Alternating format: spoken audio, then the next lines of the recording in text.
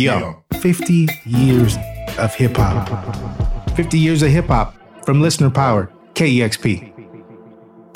Welcome to 50 Years of Hip-Hop. I'm Larry Mizell Jr. This week, Isabel Khalili takes us back to 2019 with some Palestinian hip-hop from Damn. We're shining a light on a group across the world that discovered hip-hop, was inspired by its power, and used it as a vehicle for change.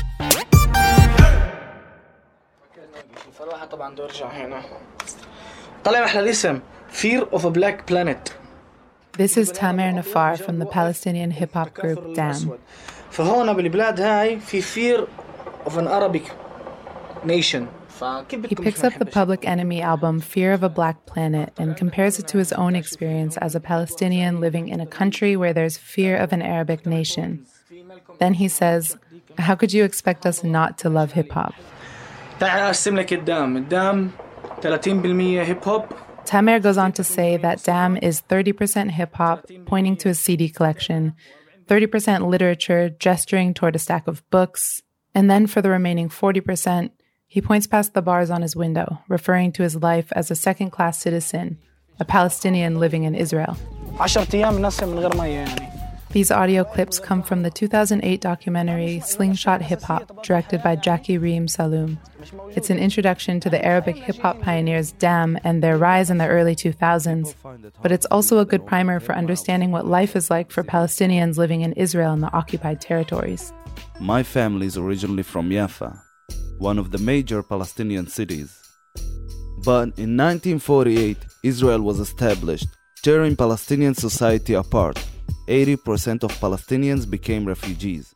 This isn't the space to dive into the complexities of the Israeli occupation of Palestine, but I really recommend checking out Slingshot Hip Hop to learn more through the lens of music and first-person stories. What this episode is about is the power of hip-hop as a voice of reason when nothing else makes sense. And for groups like Damn, it's impossible to separate the personal from the political.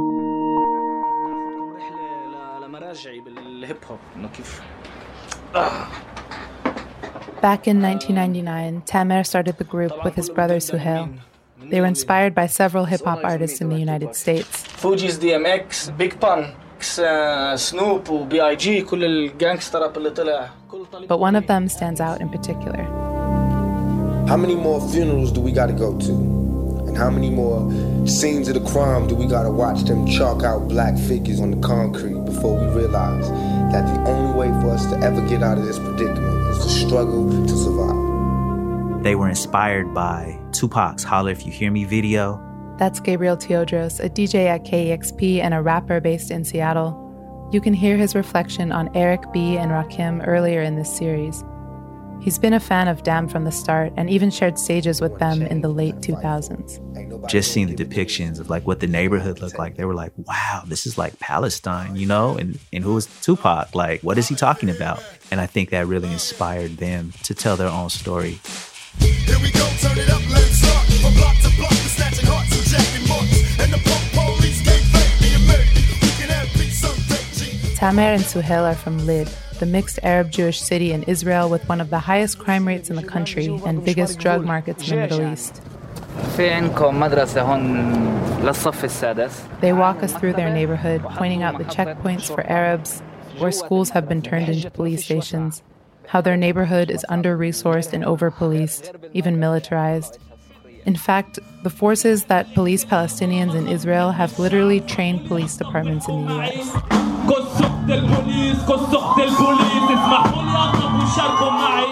As young people, Tamer and Suhail lost many friends and loved ones to violence. They were living through the same stories that Tupac was giving voice to. They were fed up, and hip-hop gave them an alternative to armed resistance. They heard how it could be an outlet for anger at a suffocating system, while also documenting their struggles for the rest of the world to hear. كل السفن تفوتنا تارك الحزن يغرق قلوبنا راضية نكون ضيوف الظلم ببيوتنا والآية نقلبت. I think of hip-hop as something that's like akin to folk music, you know, akin to reggae. It's something that's very accessible, you know? You don't have to have advanced music classes or a degree or even access to instruments to pick up a pen and pad and tell your story over beats, you know?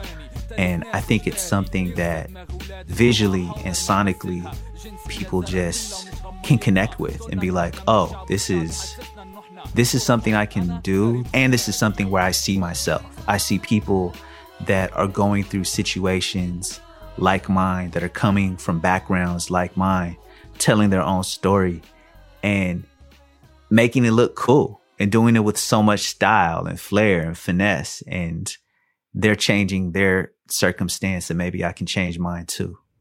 In the beginning, Dam tried not to be overtly political. They thought that would hinder their chances of success. But during the second Intifada, or uprising, that became impossible. The trouble has been most widespread in the West Bank, where stone throwers have again been out in force, despite being outgunned by the Israelis. In their struggle for statehood, Palestinians were fighting with stones against one of the most powerful militaries in the world. Yet, news outlets were constantly reducing Palestinians to terrorists. Tamer and Suhel, along with a new third member of the group, Mahmoud, were angered by the hypocrisy of this label. If they were terrorists, what did that make the Israeli forces? In a conflict, any conflict, right? Storytelling is absolutely one of the most powerful tools that are used in keeping a group of people oppressed, in telling a story about these people, making an entire population scared of this other population that literally lives under apartheid behind a wall. You know, all of this is maintained through story, through what stories are uplifted and what stories are silenced.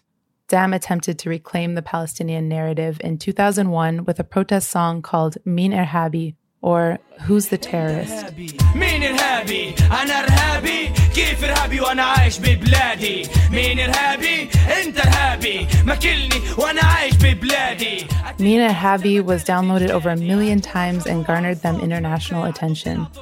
The single helped launch Dam's career, and they've since shared stages with Jizza from Wu-Tang Clan, Mos Def, and Chuck D from Public Enemy, among others. They've signed to the UK label Cooking Vinyl and released 3 full-length albums. There was Dedication in 2006,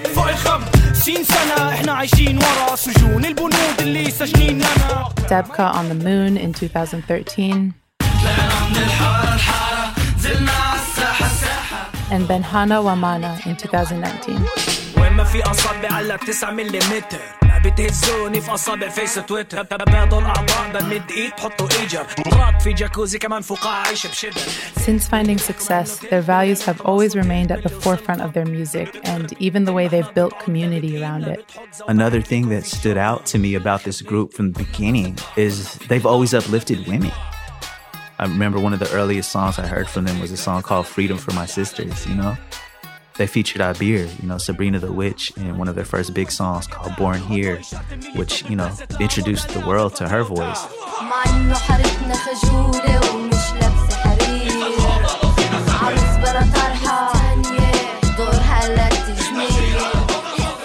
إحنا فلسطينيين كمان. Tamer talks about how Arabs, and particularly Palestinians, face extreme discrimination in the world today. But considering the difficulties in their own society as well, he says that no one gets it worse than Arab women. I remember when Benhana Wamana dropped, it was the first thing I heard from them in years. Just felt like an album that everybody needs to hear, you know? And even if you don't speak Arabic, like, you're going to get into the vibe of these beats and these lyrics and the chemistry of their voices together. It's just next level, you know? If you do speak Arabic, or you're willing to look up the translations of each song, you'll find messages tackling everything from beauty standards and bodily autonomy to corrupt governments and Western intervention.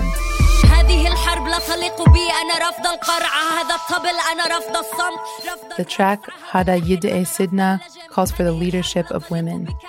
It states that Palestinians are not in a darkness of the tomb, but the darkness of a womb, suggesting rebirth and a new collective path led by women.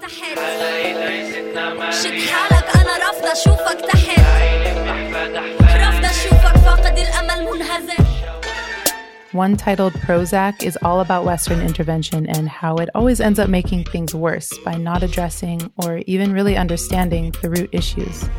This is an anthem where Dam is basically saying, leave us the f*** alone.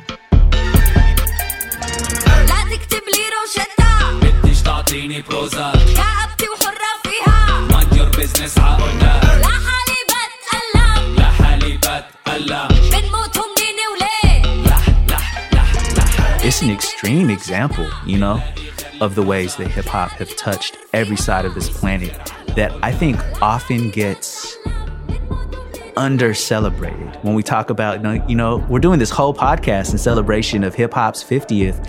And a lot of times people look at like, oh, what were hip hop's shiniest moments? What were the most celebrated? Which ones got the awards and sold the records? But sometimes I think the most important stories in the culture are the ones that like really saved lives and can shift culture and can change politics. And we talk about hip hop in Palestine and the work that Dam has done. I feel like I get goosebumps even like talking about it and thinking about it, you know, like this is why this music exists right here. You know, this is apartheid, like in our lifetime, like active land theft, cultural and actual genocide. You know what I mean? And one of the most powerful tools that the people from that group have that are using is hip hop. Like, it's like such an important story, you know?